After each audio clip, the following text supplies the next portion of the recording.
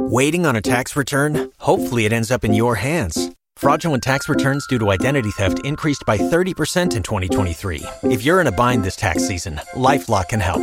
Our U.S.-based restoration specialists are experts dedicated to helping solve your identity theft issues. And all LifeLock plans are backed by the $1 Million Protection Package. So we'll reimburse you up to the limits of your plan if you lose money due to identity theft. Help protect your information this tax season with LifeLock. Save up to 25% your first year at LifeLock.com/aware. Here we go. Tense up. Oh, wait, how do I say your last name? Like Sideshow Bob. This is Penn Sunday School. Were you startled, Matt? I was more haunted. Here we go. Brothers, sisters, siblings, welcome to Penn Sunday School. I'm Matt Donnelly. We're broadcasting from Show Creator Studio South here in Las Vegas. And today, we have a very special guest. We have the professor of genetics from Columbia University. Joe Terwilliger is here, and he's not a geneticist. Probably the first thing we'll clarify is the difference between the two. Here he is, preaching the love, Penn Jillette. I'm here preaching the love, and I want to talk a little bit, before we get to Joe, I want to talk a little bit about how, I guess this term is no longer used. This term is no longer correct. This term is offensive. But I want to talk about how badly pussy-whipped someone can be. Imagine this. Imagine you have a girlfriend, okay? A girlfriend in 1972. You have a girlfriend. You got this, Matt? Yep. 1972, you've got a girlfriend. Yeah. You break up in 1973, okay? Oh, that's good. She's out of your life. Out of your life. And then it is 2023. 50 years later. Yes. 50 years later, she writes an email and says, you know, on your podcast, you should have this guy Joe on. I know him. And you do it. How is that possible, man? How is that possible that 50 years, okay? Yeah. Okay. No physical contact with her in 50 years. 50, half a century. Oh, put Joe on the show. Okay. I think he'd be good. Okay. What's he do? Plays tuba, North Korea, genetics. You can do something with that. Okay. Good. So then you're in touch with me. And a miracle happened, Matt Donnelly, a miracle. I recognized, you know, I have very bad visual memory, terrible visual memory, way down in the, the IQ of the visual representation for me is like below 60. I'm terrible. So I think maybe, and it's because of facial hair and other stuff, perhaps the only person I've ever recognized in our audience from a picture. Really? Yeah, I saw his picture on Wikipedia. He was in the audience. Not even, this is the important thing, Matt, not even in the VIP seats. Because Joe was super mensch and decided he'd just buy a ticket to the show, even though he's on the show today. So I saw him in the audience. I want to start with this so we don't. Now, you're Columbia University. Yes. And you teach genetics. Research, yeah. I don't do a lot of teaching there, but I do teaching in other parts of the world. Were you a teacher for a long time, or? Well, I started doing research. Initially I was a tuba player. I studied tuba in university. You started tuba and then went to genetics? Yeah, I wanted to go to Gateway drug. Well, I wanted to go to New York so that I could pursue a music career, and I figured I either had to work at McDonald's or I had to find some other way to pay the bills, and I found out they actually pay you to go to school in genetics. So I was like, wait, they're going to give me $10,000 a year, a place to live, and all I got to do is study?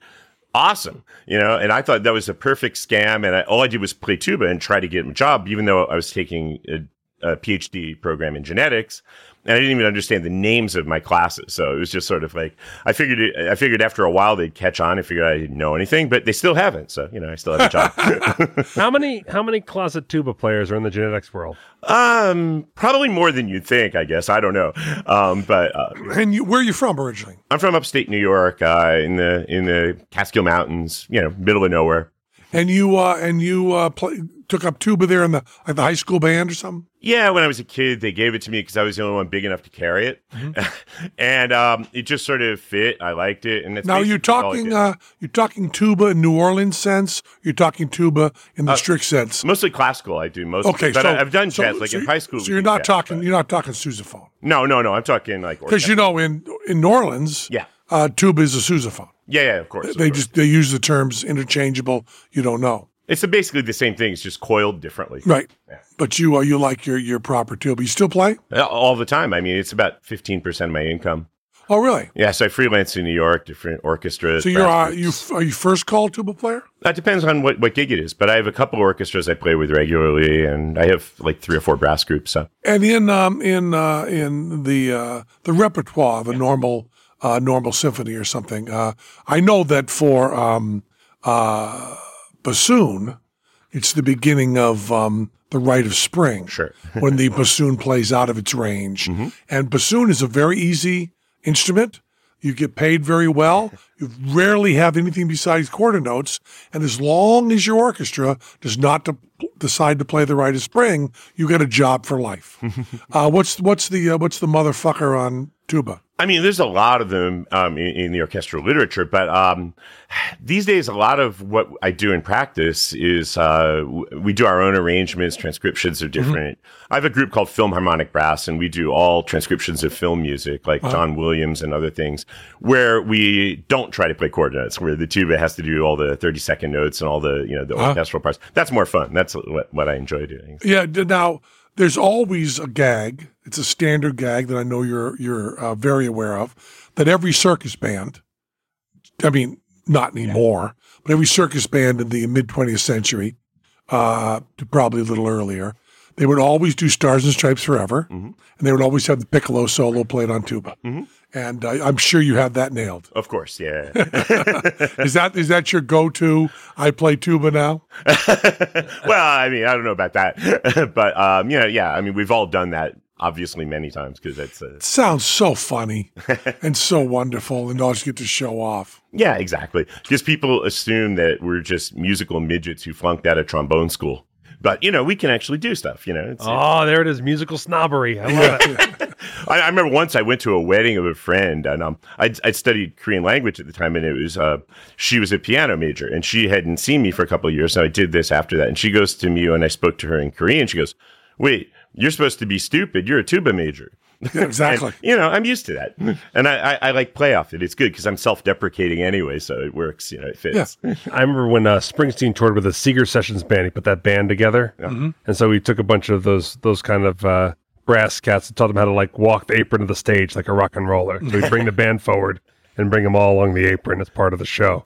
And he'd just laugh at the tuba player and be like, "He's wearing a washing machine." Well, wasn't it Howard Johnson? Oh, yeah. He was amazing. Howard Johnson. Saturday Night Live band director. Yeah, and I also, when they played, and I was so fucking angry, Spinal Tap did Big Bottom in New York at the Beacon. And I was in New York at the time, and they wanted every bass player possible to play Big Bottom. So Will Lee of the Letterman Band, and everybody. I mean, I think it was even like Jack Bruce was in town. They had everybody who played bass, plus Howard Johnson. Right. And I was so excited to do that. And then I believe I had a Broadway show that night and couldn't be there. But I would have loved to have been on that stage with Howard Johnson. Yeah, no, Howard's amazing. It's too bad he passed away. Yeah. But I became aware of him on a record by John Simon, who produced everything. Produced Simon & Garfunkel, produced Dylan, Janis Joplin, the band, most famously, I guess, the band, and Leonard Cohen. But he did records on his own, one called Journey, which is not a well-known record, one of my favorite records of all time. And it's kind of a roots rock and roll record with a huge amount of real no-kidding jazz. And he has Howard Johnson on there doing solos and playing his ass off. It's really, really great. My friend David Silverman, who was one of the creators of The Simpsons. So if he asks you to borrow money, just tell him, no, you've got enough, Dave. But David Silverman, besides being the one who drew the characters of The Simpsons. Couple, $2-3 in that. He is also a tuba player and plays jazz around L.A. and trying to get himself to be a sessions player. Although he's in the position of dilettante, like me, because I was a magician first, then learned bass. You sounded great, by the way. Oh, thank you so much. But David Silverman, when you create The Simpsons, you can't say, "Oh, my main thing is tuba."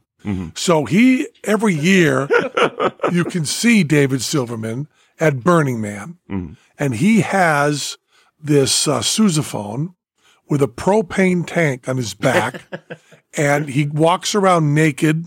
Good-looking fella, real good-looking fella, walks around naked, playing his sousaphone, and the bell of the sousaphone has got fire. There's a whole ring of fire around there that he lights up. So he's playing in New Orleans terms, a burning tuba. Cool. Yeah, I had to do one thing for one of the shows we did. I think Tell a Lie or something. Well, you were working on that, weren't you, man? Yeah. And did I do one thing playing the tuba? I'm trying to remember now. Because we had a gag about the didgeridoo. Yes. And I was saying circular breathing. Yeah, circular breathing. Why don't you just play a tuba? Yeah. And it was really satisfying to get a nice sound out of it. It's satisfying. Is it the tuba that they used to mess with that Ku Klux Klan rally where they played the elephant walk? Do you know about this? No. So like they had this Klan rally in the town, and rather than counter protest, the guy band just went down with the tubas, and they played bum bum bum bum bum bum bum bum bum bum bum bum bum bum bum bum bum while people in Klan hoods are walking down the street. It's one of the greatest counter protests I've ever seen. Tuba so what percentage of your income is tuba? About 15. Wow, that's pretty great. I still identify as a tuba player, even if I'm a geneticist. And you're in to make my living. And you're in New York. Yeah, New York. It's the only place in the world you can really do that and have the opportunities. Yeah. There was a great story of a saxophone player. Do you know the story? Saxophone player who, in the late 50s, hired like a large number, like 25 upright bass players, hired them for a session in New York City, and then got a hotel room looking over Times Square and watched 25 people try to navigate their basses. He was not popular bass player. And there was no gig, right? That was just a joke. Yeah. Yeah. I mean, we played tuba octets sometimes, and when you have 8 tubas trying to leave and get on the subway together, it's an adventure. Now, what always amazes me is violins, all your string instruments, all this talk about the instrument. And when you get to brass instruments, kind of nobody gives a fuck, right? That's not true. I mean, if you ever hear trumpet players, do you brag on your tuba? I mean, trumpet players all just constantly talk about their equipment because they want an excuse. So he's blaming the equipment. Get a new mouthpiece. And it's a lot of that. For me, I still use the same tuba I bought when I was 15. And what's your tuba go for? Well, it's always the price of a car. So back in 1970s, I paid $4,000. And, the only way to raise $4,000 in upstate New York in the 70s was to kill a lot of raccoons and squeeze the juice out of a lot of skunks. Is skunk stink worth something? Yeah, it used to be back in the 70s perfume, and the 80s. Right? Yeah, for perfume, yeah. So, and I top note thing. Yeah. That top note thing. So you used animal traps? Yeah. I don't think I could do it today. When you grow up in the mountains, it's like you grow up, there's hunting and trapping and all that, and there's almost no other legal way a kid can make any money. My family didn't have any money. My dad worked at prison, and my mom was a teacher. Your dad worked at prison? Yeah. Yeah, my dad was a jail guard too. Oh, cool. So I had to save up for my drum set. Yeah. I was doing juggling to get a drum set. And work dishwasher to hospital, stuff like that. Yep. And we do a bit in our show. We haven't done it in a long time, called Animal Traps, King of Animal Traps, where we have all the different animal traps on stage and do a routine with those. They are such horrific machines. I know. Such horrific machines. And we bought a bear trap from a guy for the punchline. We bought an actual used bear trap. And I've never forgotten this. it haunts me like being in India when they had the bears. Oof. He talked about having heard the sound, then come upon a bear in a bear trap. And he said it was just there with its foot hooked, just going, ah! And hearing him describe it, it's haunted me ever since. It must be horrible to get an animal in an animal trap. No, absolutely. I mean, when I was a kid, it was just sort of a means to an end. What you did. But I couldn't do it today. How does one squeeze the gland on a skunk without being covered with skunkdom? Well, this was the thing. It's like, I don't have a very strong sense of smell. So to me, skunk kind of smells like flowers. It's like because it's a very strong thing, but it's not such a negative thing. Tell us what you think the word skunk means. Because you have to check that stuff. Yeah. Because maybe you think skunk is like roses or something. Teller and I stay at the Sunset Marquis in L.A. Okay. Kind of a rock and roll hotel.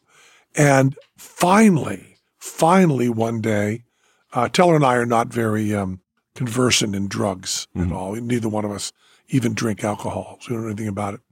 I said to somebody there, this is such a nice hotel, fancy hotel, because we're in L.A. and it's still kind of rural, and I always smell a little bit of the skunk smell. There must be skunks around here. And they said, that's marijuana, you idiot. And I said, oh, they call it skunk weed, right? He said, yeah, it's the same smell. And I said to Teller, you know that skunk smell? He said, yeah, because it's kind of rural. There's woods. I said, no, it's of course, then when someone just learns something, never are they more condescending to the person who doesn't know it. No, Teller, you idiot, that's the smell of marijuana. Now it's the smell of New York City, which it's not my thing. I've never used any kind of drug either. It's just not my thing at all. So you identified the tuba player as also a geneticist. Yeah. And what kind of genetics are you experimenting in? Okay, so I'm a statistician by training in genetics. So most of what I do is I go around to unusual parts of the world looking for populations interesting to study. So the problem is, like in New York City, we're all different for tons of reasons that have absolutely nothing to do with our traits. They're because of our history. Because, when you come from a different place, your genes are going to be obviously very different from each other's. And again, we're all 99.9% the same, but it's that part where we're different. That's where all the action is. That's the only part that's interesting. Of course, we're all the same. We all have a spleen and, You just point to your neck on spleen? No, I was. Okay, good. No. Because, you're only here because of a high school girlfriend. Yeah. I have to be a little bit skeptical. Yeah, and I mean, she's taught in my class, so, it's like. But yeah, so I'm always like looking, because you can't do experiments on humans. I can't look at you and someone from the audience and say, I'd like 20 kids, please. Yeah.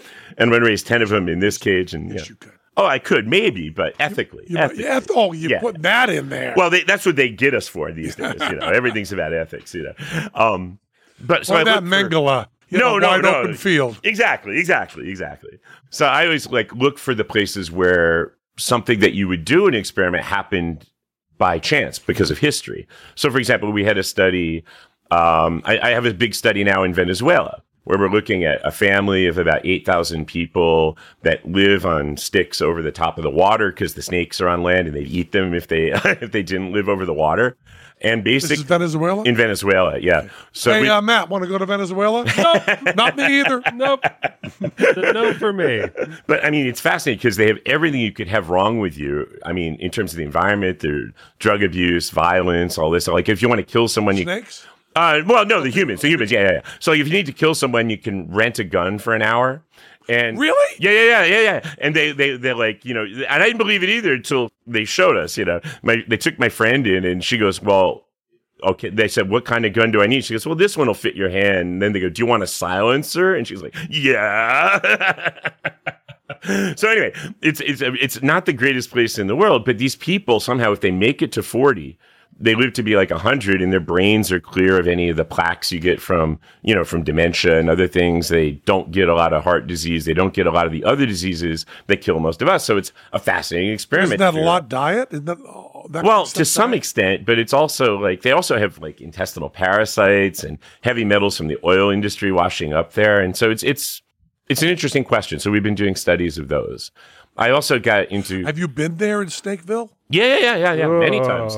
They always tell me I have to leave before it gets dark, though, because like we gave a town hall presentation there when we first started the project, maybe 30 years ago. And they asked us a bunch of questions like, what's in it for us? And I said, well, probably nothing, because you're not necessarily going to get any benefit from being studied, but you might. And it's for the good of research and the basic human knowledge. And after that, they said that those people all looked at me and they said, oh, that's a man. We trust him because he didn't bullshit us. He told us the truth. And do you speak Venusian? No, I don't speak Spanish. Spanish. But they also said they'd never heard English before, so it was like they're speaking this outer space language. The people are really poor there, and isolated. But it's fascinating, Wow. What kind of snakes? I'm not sure because I never saw them. But they must have told you, watch out for the ongiri snakes. Well, they're apparently the very big ones that will come up, like like some kind of constrictors or python or something, and like you just eat them. Oh, geez, that's not. That's why it's called Venezuela, by the way, because they live on these sticks over the water. And when Vespucci discovered Venezuela, he said it looked like Little Venice. Oh, So it's Venezuela. I didn't know I that. did not know that. There you go. Okay, that was worth it. Thank you, Ann. That was the first pleasant thing we've discussed.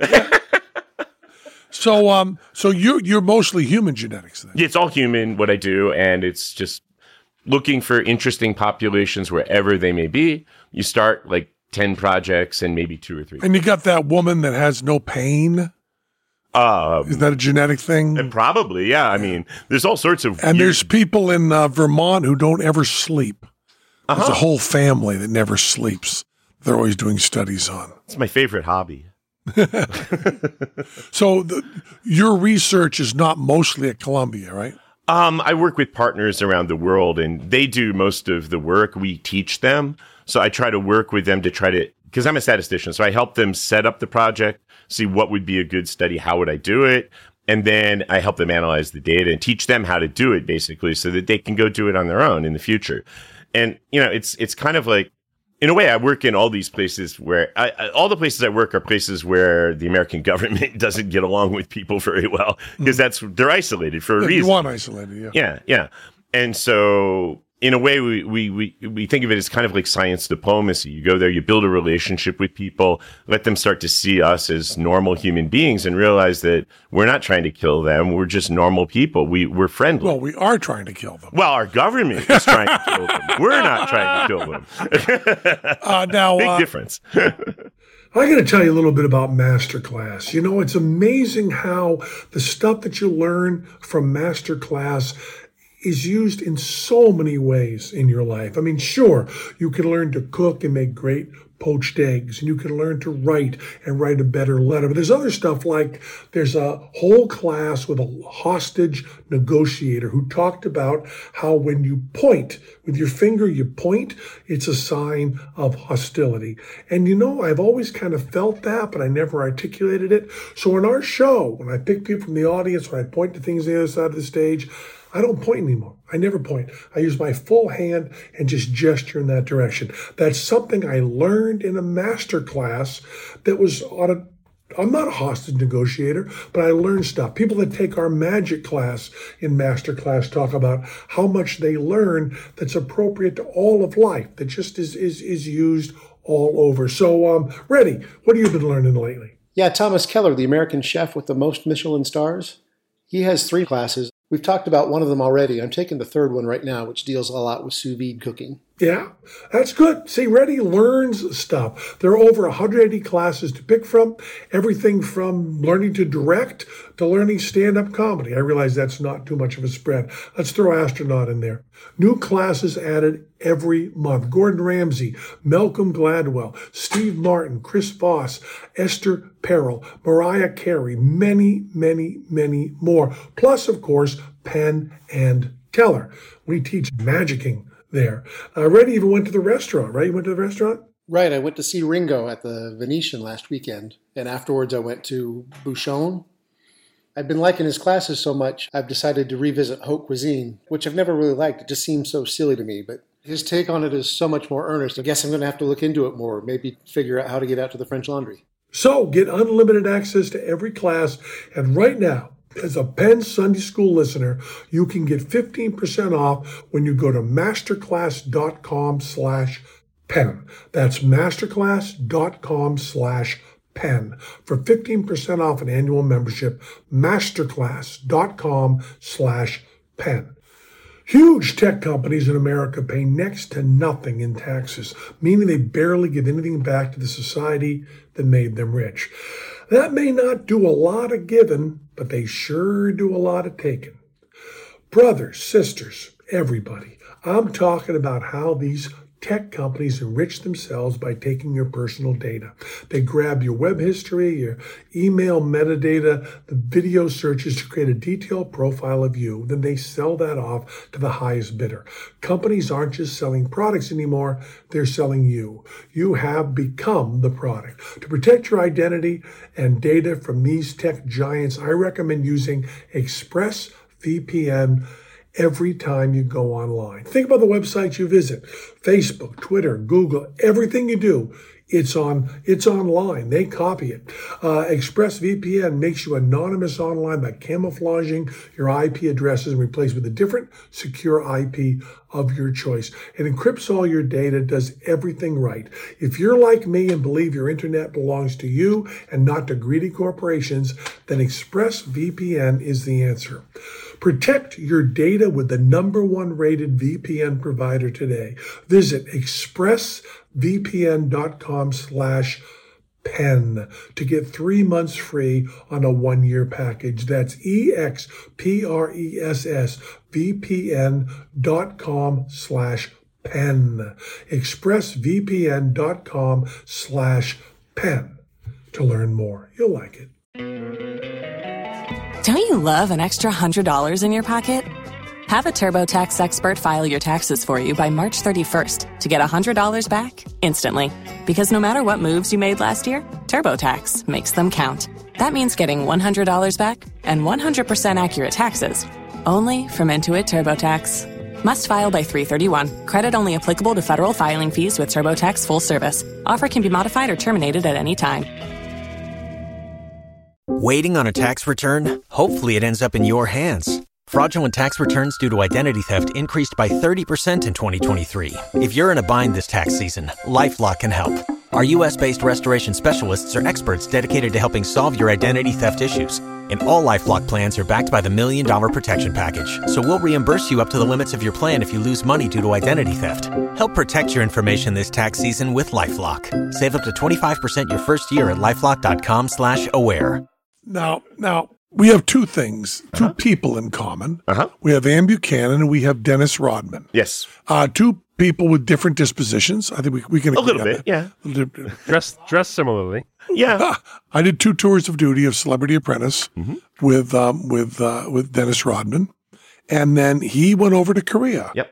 In the weirdest fucking thing in the world, of all the people to go to North Korea, why would it be Dennis Rodman? Now, I was there scratching my head, and meanwhile, you were going to Korea with Dennis Rodman. Well, actually, the day I met Dennis Rodman, I talked to you. Because Ann suggested that it was the day of the finale of Celebrity Apprentice. Okay. And I basically won a charity auction to play horse with Dennis Rodman. And so he comes in Basketball City, New York that day, right before your show. And he's just like kind of hungover and everything. And I basically just talked to his agent about North Korea because I was going to spend the summer there teaching at the university because I used to go there every year. Now, you can teach in North Korea?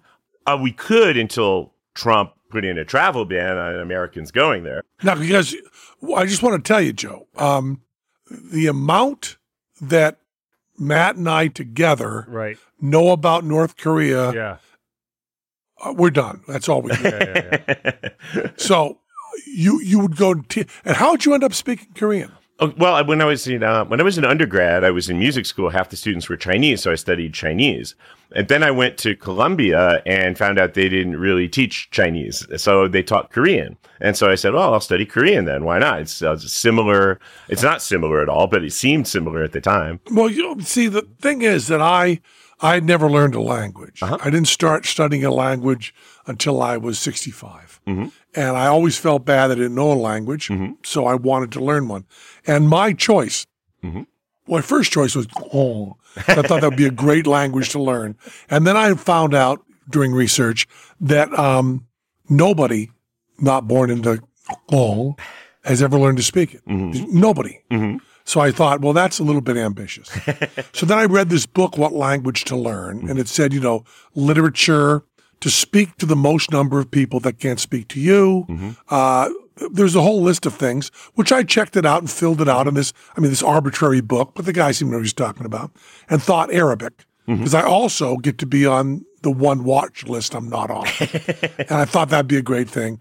And then I looked at the CIA thing, and it's a level 5 language. Right. It's a level 5 language, Arabic. And I think it was Anne who said to me, Ben, you're not smart.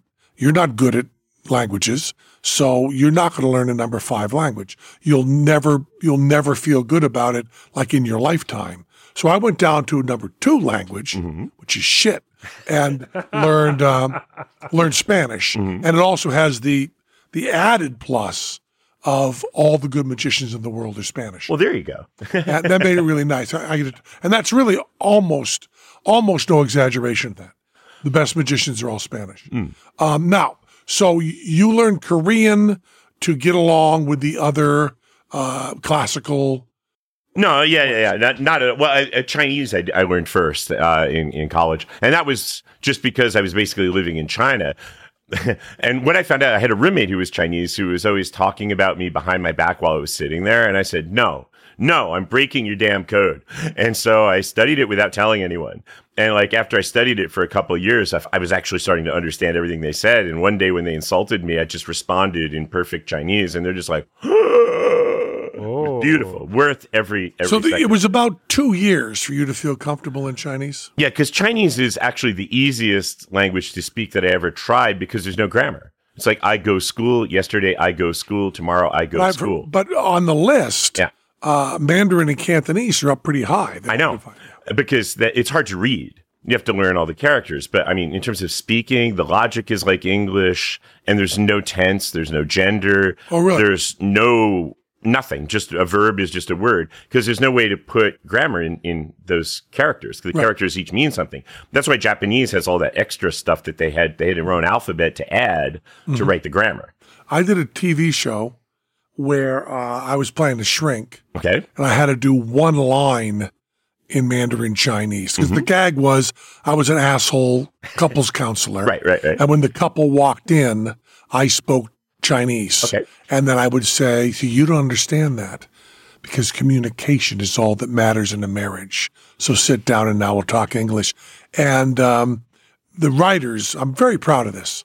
The writers wrote the scene and then said, we wanted to cast Adam Carolla. And they said, Adam won't learn 2 sentences in Chinese. He's just too fucking lazy. And they said, who do we call? And they said, call Penn, because he'll learn it no matter what. So I got a guy in, and I found with the pitch-based stuff, I found that really 2 medium-sized sentences in Chinese were so fucking hard. But I'm surprised, because what I noticed when I was listening to you play bass is that you have very good ear. You have good pitch. No. Your intonation was good. That's all work. Okay. That was nothing. But you still have extra. to hear it. You have to hear the pitch. No, you can develop it. Because Okay. I was almost considered tone deaf and still working. Oh. I worked on it. And also on my entire memory seems to work based on conceptual. Okay. If I understand something, but I can't bring sounds to mind, and I can't bring pictures to mind. I can't close my eyes and see my mother. Oh, okay. Yeah. And when we're done with this thing, I've now talked about you wearing glasses. The second I'm saying you wear glasses. But if I hadn't said that, and you left here, and Matt said, does he wear glasses? No idea. Right. It's only the stuff that I've articulated. Right. So I did not have a leg up. I did not have talent in this. But you have a work ethic. That's one of the reasons I want to learn it. Yeah. It's one of the reasons I study art a lot, because I know my visual stuff is really bad. So that's why I wanted to work on a instrument with no frets. So I said that has to improve my intonation. Your intonation was good, though. Well, That's what I noticed. Thank you. As a musician, that's the hardest thing that is to play is when someone doesn't have good pitch. But you had good pitch. Yeah. And when He and I both have a clear memory of when his intonation kicked in. Is that true? Yeah, it was about 15 years. Yeah. It was hard. No, sounds good now. Good, thank you. So when you say, because I learned this from people I know who know 2 or 3 languages, that people use the word fluent, and it means entirely different things to different people. Can you say Brussels sprouts and shoehorn in Chinese? No. And I don't claim to be fluent. I didn't say you were. Yeah. But I've taken, I can imagine you, based on what I know about you, that you're probably wanting to be perfect and work really hard to get to the point where you can really speak, at a very high level. I'd like to, yeah. Yeah. For me, I took the approach that I want to know enough to be dangerous and enough that I can read. I want to be able to read a book, know what I'm talking about, maybe not all the details, but most of it. And I want to be able to communicate with people because I work in a lot of places. I've worked a lot in China, Korea, and Russia, and nobody speaks English. So you've got to find a way to communicate. And for me, it was that level of fluency that I wanted. Dance didn't work for you? Well, I'm not a good dancer. I'm a dangerous dancer. They made me take ballet in college, which was torture, but our tuba teacher made us do it. So, yeah, oh my gosh. I'll tell you, tuba playing ballet dancers, that's what you want to see. Absolutely. Now, we've got to get to tubas. This. Two tubas. Yeah, there you go. There's the name. I have to make any of these sentences make sense. And okay. So you ended up, so how was I keep thinking of, what's that movie?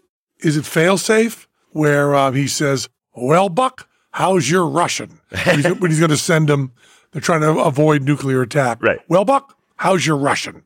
So, well, Joe, how's your Korean? I mean, your Korean's pretty good? It's good enough that when I would go with Rodman to I want to first know how good your Korean was, and we're going to talk about Rodman. Okay, so there's a big difference between North Korean and South Korean. Mm-hmm. So I learned South Korean in terms of government too. Yeah, well, obviously, yeah. And government's always the problem, right?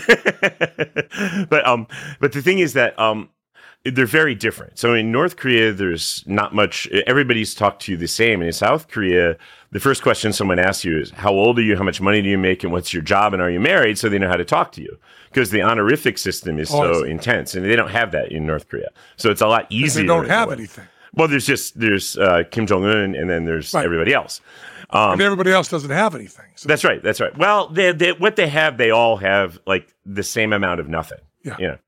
It's like one of my friends in the Soviet Union said, she was a Korean from Uzbekistan, and she told me once, she said, during Soviet times, we all thought we were all happy because we didn't know we didn't have anything. Well, there's a lot, you're aware there's a zillion studies that say that what matters in happiness is the status among your peers. And also your relationships. Yeah.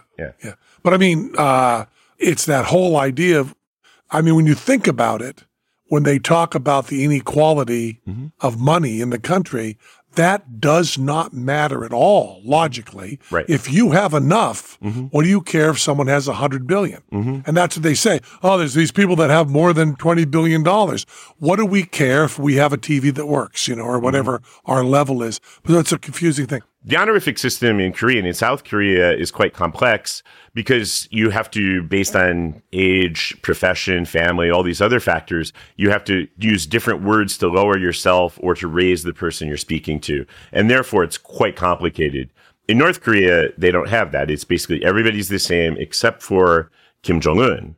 One thing is that Kim Jong-un used honorifics to speak to me, which I've never heard in North Korea, but because it was a professor and older, he used it properly. So I was quite impressed by that. Wow. Yeah. Wow. So you got something better there. So you already knew Korean. Yeah. But I don't mean any disrespect whatsoever. But I know a little bit. Okay. Real-time translation in a foreign language is wicked fucking hard because you don't have control. I'll give you a little hint about doing interviews. Wherever you're doing interviews, all you got to do is make sure you control every subject that comes up and you can talk comfortably. And that's in your native language, but also in a second language. So you'll notice when I'm being interviewed in these long interviews, I can steer away from sports really quickly. But when you are doing real-time translation, you have no way to steer the conversation into anything. So all I'm asking is, when Dennis Rodman is going to go to North Korea, it seems like even though he's a clown, aren't you going to want the best fucking translator you can get? Well, the thing is that Dennis didn't even know how to go back. So when I met Dennis, he'd already been to North Korea once. And he wanted to go back, and they had no idea how. I said, I went to Travel Age, and they didn't know what to do. So I said, well, I'm going there to teach, so I'll help you. So you met him during this charity auction basketball. Yeah. You didn't play basketball. Yeah, we did. It was me and him alone in a basketball court. And I haven't shot a basketball since I was like 15, So it was pretty funny. I mean, his agent, when we were in North Korea, actually, we took a team of NBA players to North Korea at one point. And his agent said, well, this guy here, he's probably the worst basketball player I've ever seen in my life. Oh, jeez. I was proud of that.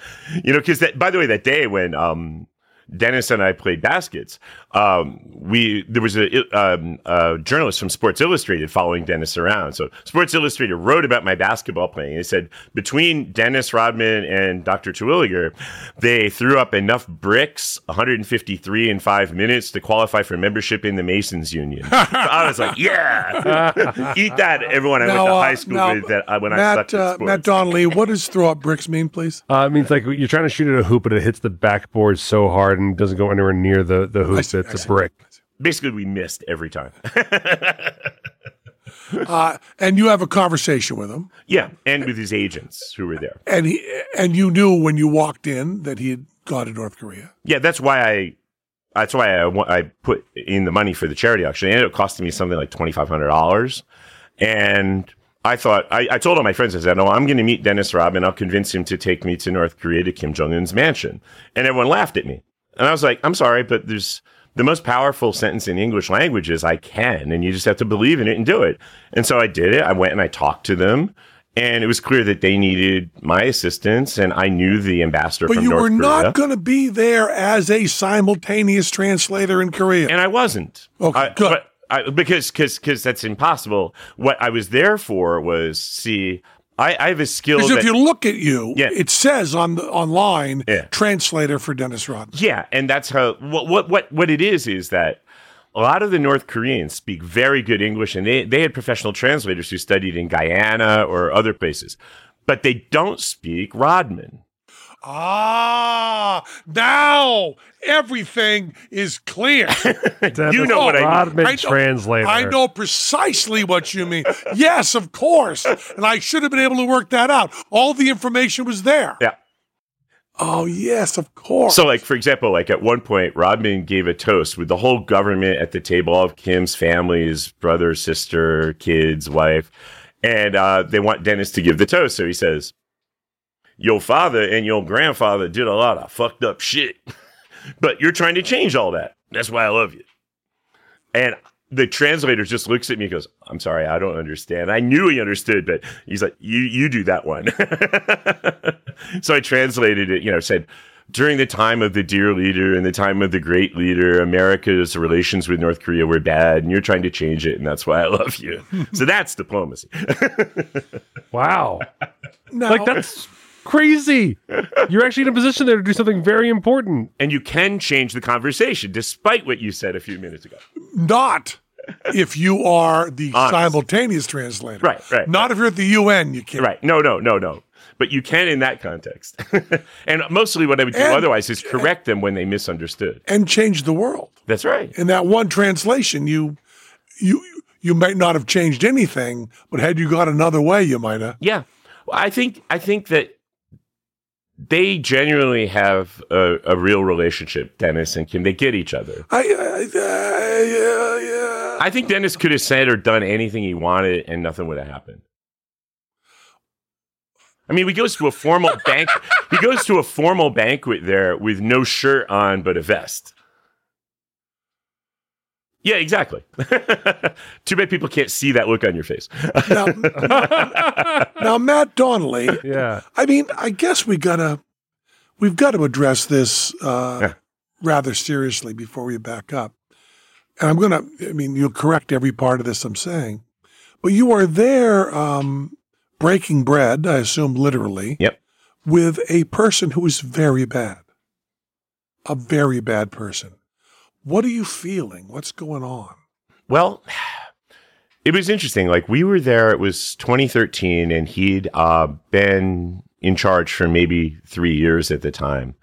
And one thing he kept saying to us was, these old guys won't let me do anything. These old guys won't let me do anything. And, so the system isn't a kind of system that I would ever want to be part of. I'm a libertarian. It's like the exact opposite of libertarian, which, of course, is what, in a way, made me interested, because It's like I'm a mathematician as well. And in math, you always say, well, what if I'm wrong? And I'm always asking myself constantly, what if I'm wrong? If you don't ask that more than when you're right, that's right. You're not a scientist. That's right. And if you're not happier when you're wrong than when you're right, you're not a scientist. Because you've learned something. That's right. Exactly. And so for me, I always took like the Captain Kirk approach, which is in Star Trek. Huh? Girdle. Girdle? Wearing a girdle? Oh, well, I wish. I didn't think about that, But I was sort of like, you go there and you try to observe and try to learn rather than trying to interfere, because we have enough people doing that. So we didn't really talk about those kind of difficult issues. Although we talked about nuclear stuff. And whoa. You don't just throw that out. We talked about nuclear stuff. Well, you were asking about... We talked about how scone was pronounced. Well, we did both, in a way, No, but I mean, we asked him. We said, so Robin goes, so what's up with the nukes? And he gave an answer that he said, basically, Gaddafi gave up his weapons of mass destruction, and then in exchange for security guarantees, and then you killed Gaddafi. Saddam Hussein let weapons... hard to argue with that. Exactly. And Saddam Hussein let weapons inspectors in his country. They didn't find anything, but you didn't believe them, and so then you killed Saddam Hussein. He said, but Pakistan harbored your number one enemy, and you didn't overthrow the regime of Pakistan. What's the difference? And then he said, both the Obama regime and the Bush before it, and Trump as well, refused to take first use of nuclear weapons off the table in the event of a war with North Korea. And he's like, okay, and you all constantly say you want our regime changed. He goes, well, I'm not stupid. And I was like, you got me. But you're a little fat. Argument. Did you say that? I'm sorry? Did you say, but you're a little fat? I think he wasn't as fat then, by the way. Between the first time we met him in September 2013 and then again in January 2014, he put on like 40 pounds. Well, this is the most douchebag question you could ever ask, because your only answer could be, look in the mirror and say, that monkey face. That's the only answer possible. But when you are over there with the great riches of the palace and the people living in squalor, what's the feeling? And of course, your answer, look in the mirror and say, that monkey face, because I am living exactly that. I'm aware that there are people not only in other countries, but in this country that are living horribly. And I'm sitting here, I'm going to stop and get a latte on the way back. Sure. But is it more pronounced there? No, not really, because I mean, where we stayed, we were at his house. He had we were at his house. Did you hear that? We were at his. Hear that, Matt? House. We were at his house for like a few days, for almost a week, staying at the supreme dictator's house. He didn't say palace. He didn't say mansion. He said house. Yeah, it's like their family compound, whatever. And we had very normal like guest house building where we stayed, but. The thing is that it's not the physical luxury, it was the treatment, the way they treated us. Like, for example, one night, everybody was drinking too much. We get back to the hotel, and, like, Dennis's bodyguard starts coming into my room and goes, okay, Terwilliger, what the fuck did you do with my clothes? I can't find my clothes anywhere. I know you did this. And I was like, did you look in your closet? He goes, I didn't hang them up. I go, they did. And they were all hung up in the closet and everything. And Dennis at one point threw all his clothes down the stairs just for the hell of it. He goes, when I come back, my suitcase is going to be packed better. And it was. Well, there's that great part of the Obama book where he talks about one of his one of his assistants. His aides, yeah. Who was a basketball guy. Mm-hmm. And Obama implies very strongly is well hung. And he said they knew there were cameras in their rooms all the time. Yeah. So he walked around naked every second. He said just to show American dominance. Right. and Rodman, similar. Yeah.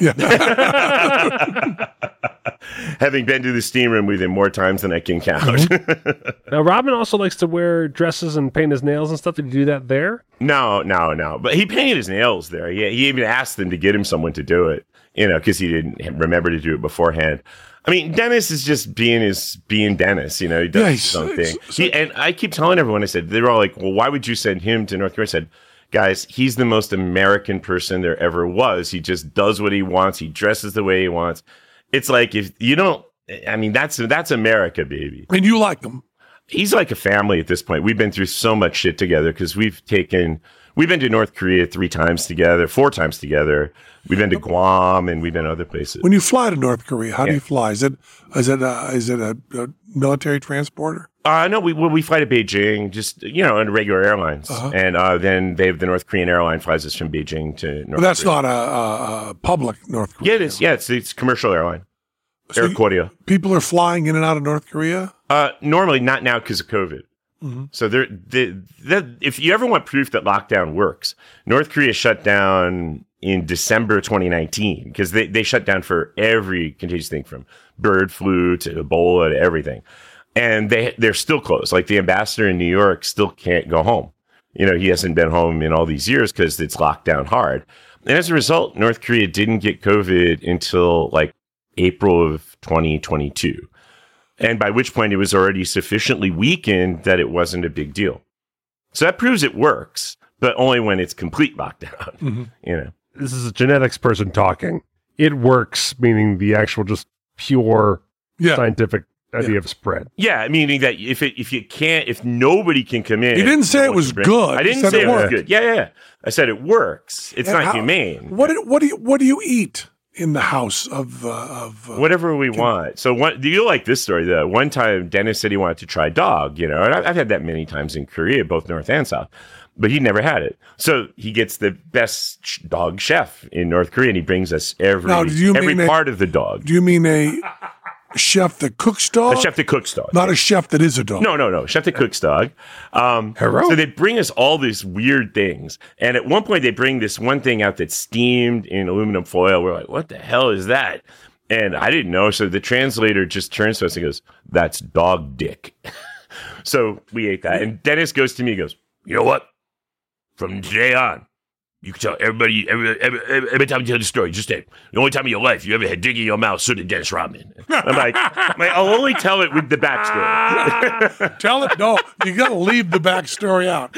Leave the backstory out. Yeah, hey, why not? I don't give a shit. But I mean, if you said to them, we'd like a Big Mac and some fries, they lay that on you? Well, Dennis's assistant, his bodyguard or agent, he wanted Diet Coke, and they didn't have any. So the next day, Diet Coke was everywhere because they got it in from China. And he says, well, he was joking around. He says, well, actually, I prefer Coke Zero. The next day, it was Coke Zero everywhere. Yeah, I guess being a dictator is a good thing. Now, you're throwing that away and then moving on. I don't know if you want that clip just hanging up there.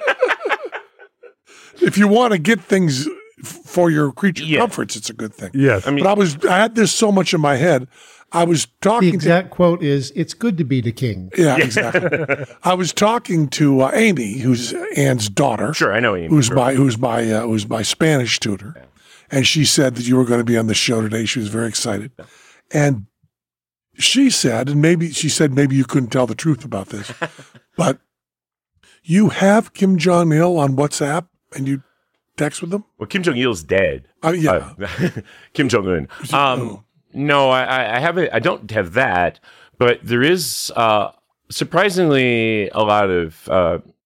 It's possible to reach them by internet in other ways, but I mean, if I want to communicate with them, and I communicate with them on Dennis's behalf, they have an embassy at the UN, so I go meet with the ambassador. Did you have any relation with the dictator himself? Sure. I mean, we spent like a few days at his house. He speaks very good English. He right? speaks no English. I thought those guys were all like educated at Oxford or something. Well, I mean, all I can tell you is that he just had a blank stare when anyone spoke English. He only spoke in Korean. The only time he laughed was one time Rodman said, "Fuck Obama," and he cracked up. So he understood that. But I don't think he understood much else. I mean, he loves American culture. He actually asked us about like Sylvester Stallone and Eric Clapton, different things like that. His brother speaks good English, and he was the one who's especially a fan of Eric Clapton. What does Dennis Rod? I know it's unusual. How does this happen? Well, Kim Jong-un's a Bulls fan. Chicago Bulls basketball. And apparently they tried to get Michael Jordan or Scottie Pippen to go over, and they weren't interested. And they went to Rodman. They said, "You want to go?" And he's like, "Yeah, sure. Why not?" Because he wanted to meet someone on that team. Well, no. Yeah, he wanted to meet someone on that team. Now, the interesting, funny part, and it's Rodman's agent wrote a book about his troubles with opiate addiction. And in the book, he describes the story how when they came to him about doing something in North Korea, he's like, "Yeah, cool, K-pop, Gangnam Style." He didn't know there were two Koreas. Mm-hmm. And neither did Rodman. So at one point, Rodman asked Kim Jong-un if he could meet Psy, the guy who does Gangnam Style. And Kim Jong-un just responded, "Well, I can't help you with that, but I'd like to meet him too." Wow. But Kim has a good sense of humor. And that's how I understood that he's an intelligent, thoughtful person, because every time Dennis would say something ridiculous, he had a one-liner comeback immediately that was on point. And that's a good way to judge, someone's intellectual We gotta talk genetics. We got so much more. This is just so perplexing. But for right now, for one show, that was Penn Sunday School.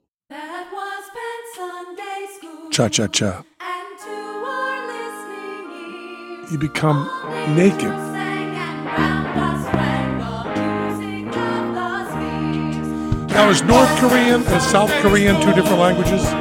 It's the same language, but they're much more different than British and American English. Because any word for something that evolved in the last 50 years is Oh, wow. Right. not from English.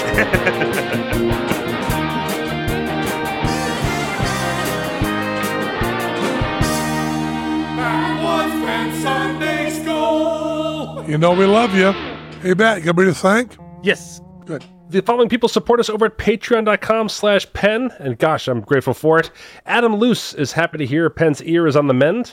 I thought this was OnlyFans. Timo Tihoff, Mark Pickenheim, Mayor Rob Ford, Jason DiFilippo, Miriam Engels, Scott Kelly, Kirk Barrett, Kelly M., Adam Berzins, Klebe, Matthew Applehands, Fractured Adventures, Carlos Alvarez, Nicholas Emerson, Michael Cornwall, Rob Allegar, Ross Devereaux, Tony McElroy, Rue Dudley, Ryan Matthews, Jeff Bacher, Impossibilities Magic Show in Gatlinburg, Tennessee, Michael Torbay, Elon Lee, Jacob McCulley, Kelsey Johnson, Nicole Martin, Matthew Roush, Crazy Cat Lady Scoop, Music Man, No Thank You Daddy, and Rachel Hawkins. Thank you so much. Thank you. Spin your passion into a business with Shopify and break sales records with the world's best converting checkout. Let's hear that one more time. The world's best converting checkout. Shopify's legendary checkout makes it easier for customers to shop on your website, across social media, and everywhere in between. Now that's music to your ears. Any way you spin it, you can be a smash hit with Shopify. Start your $1 a month trial today at shopify.com/records.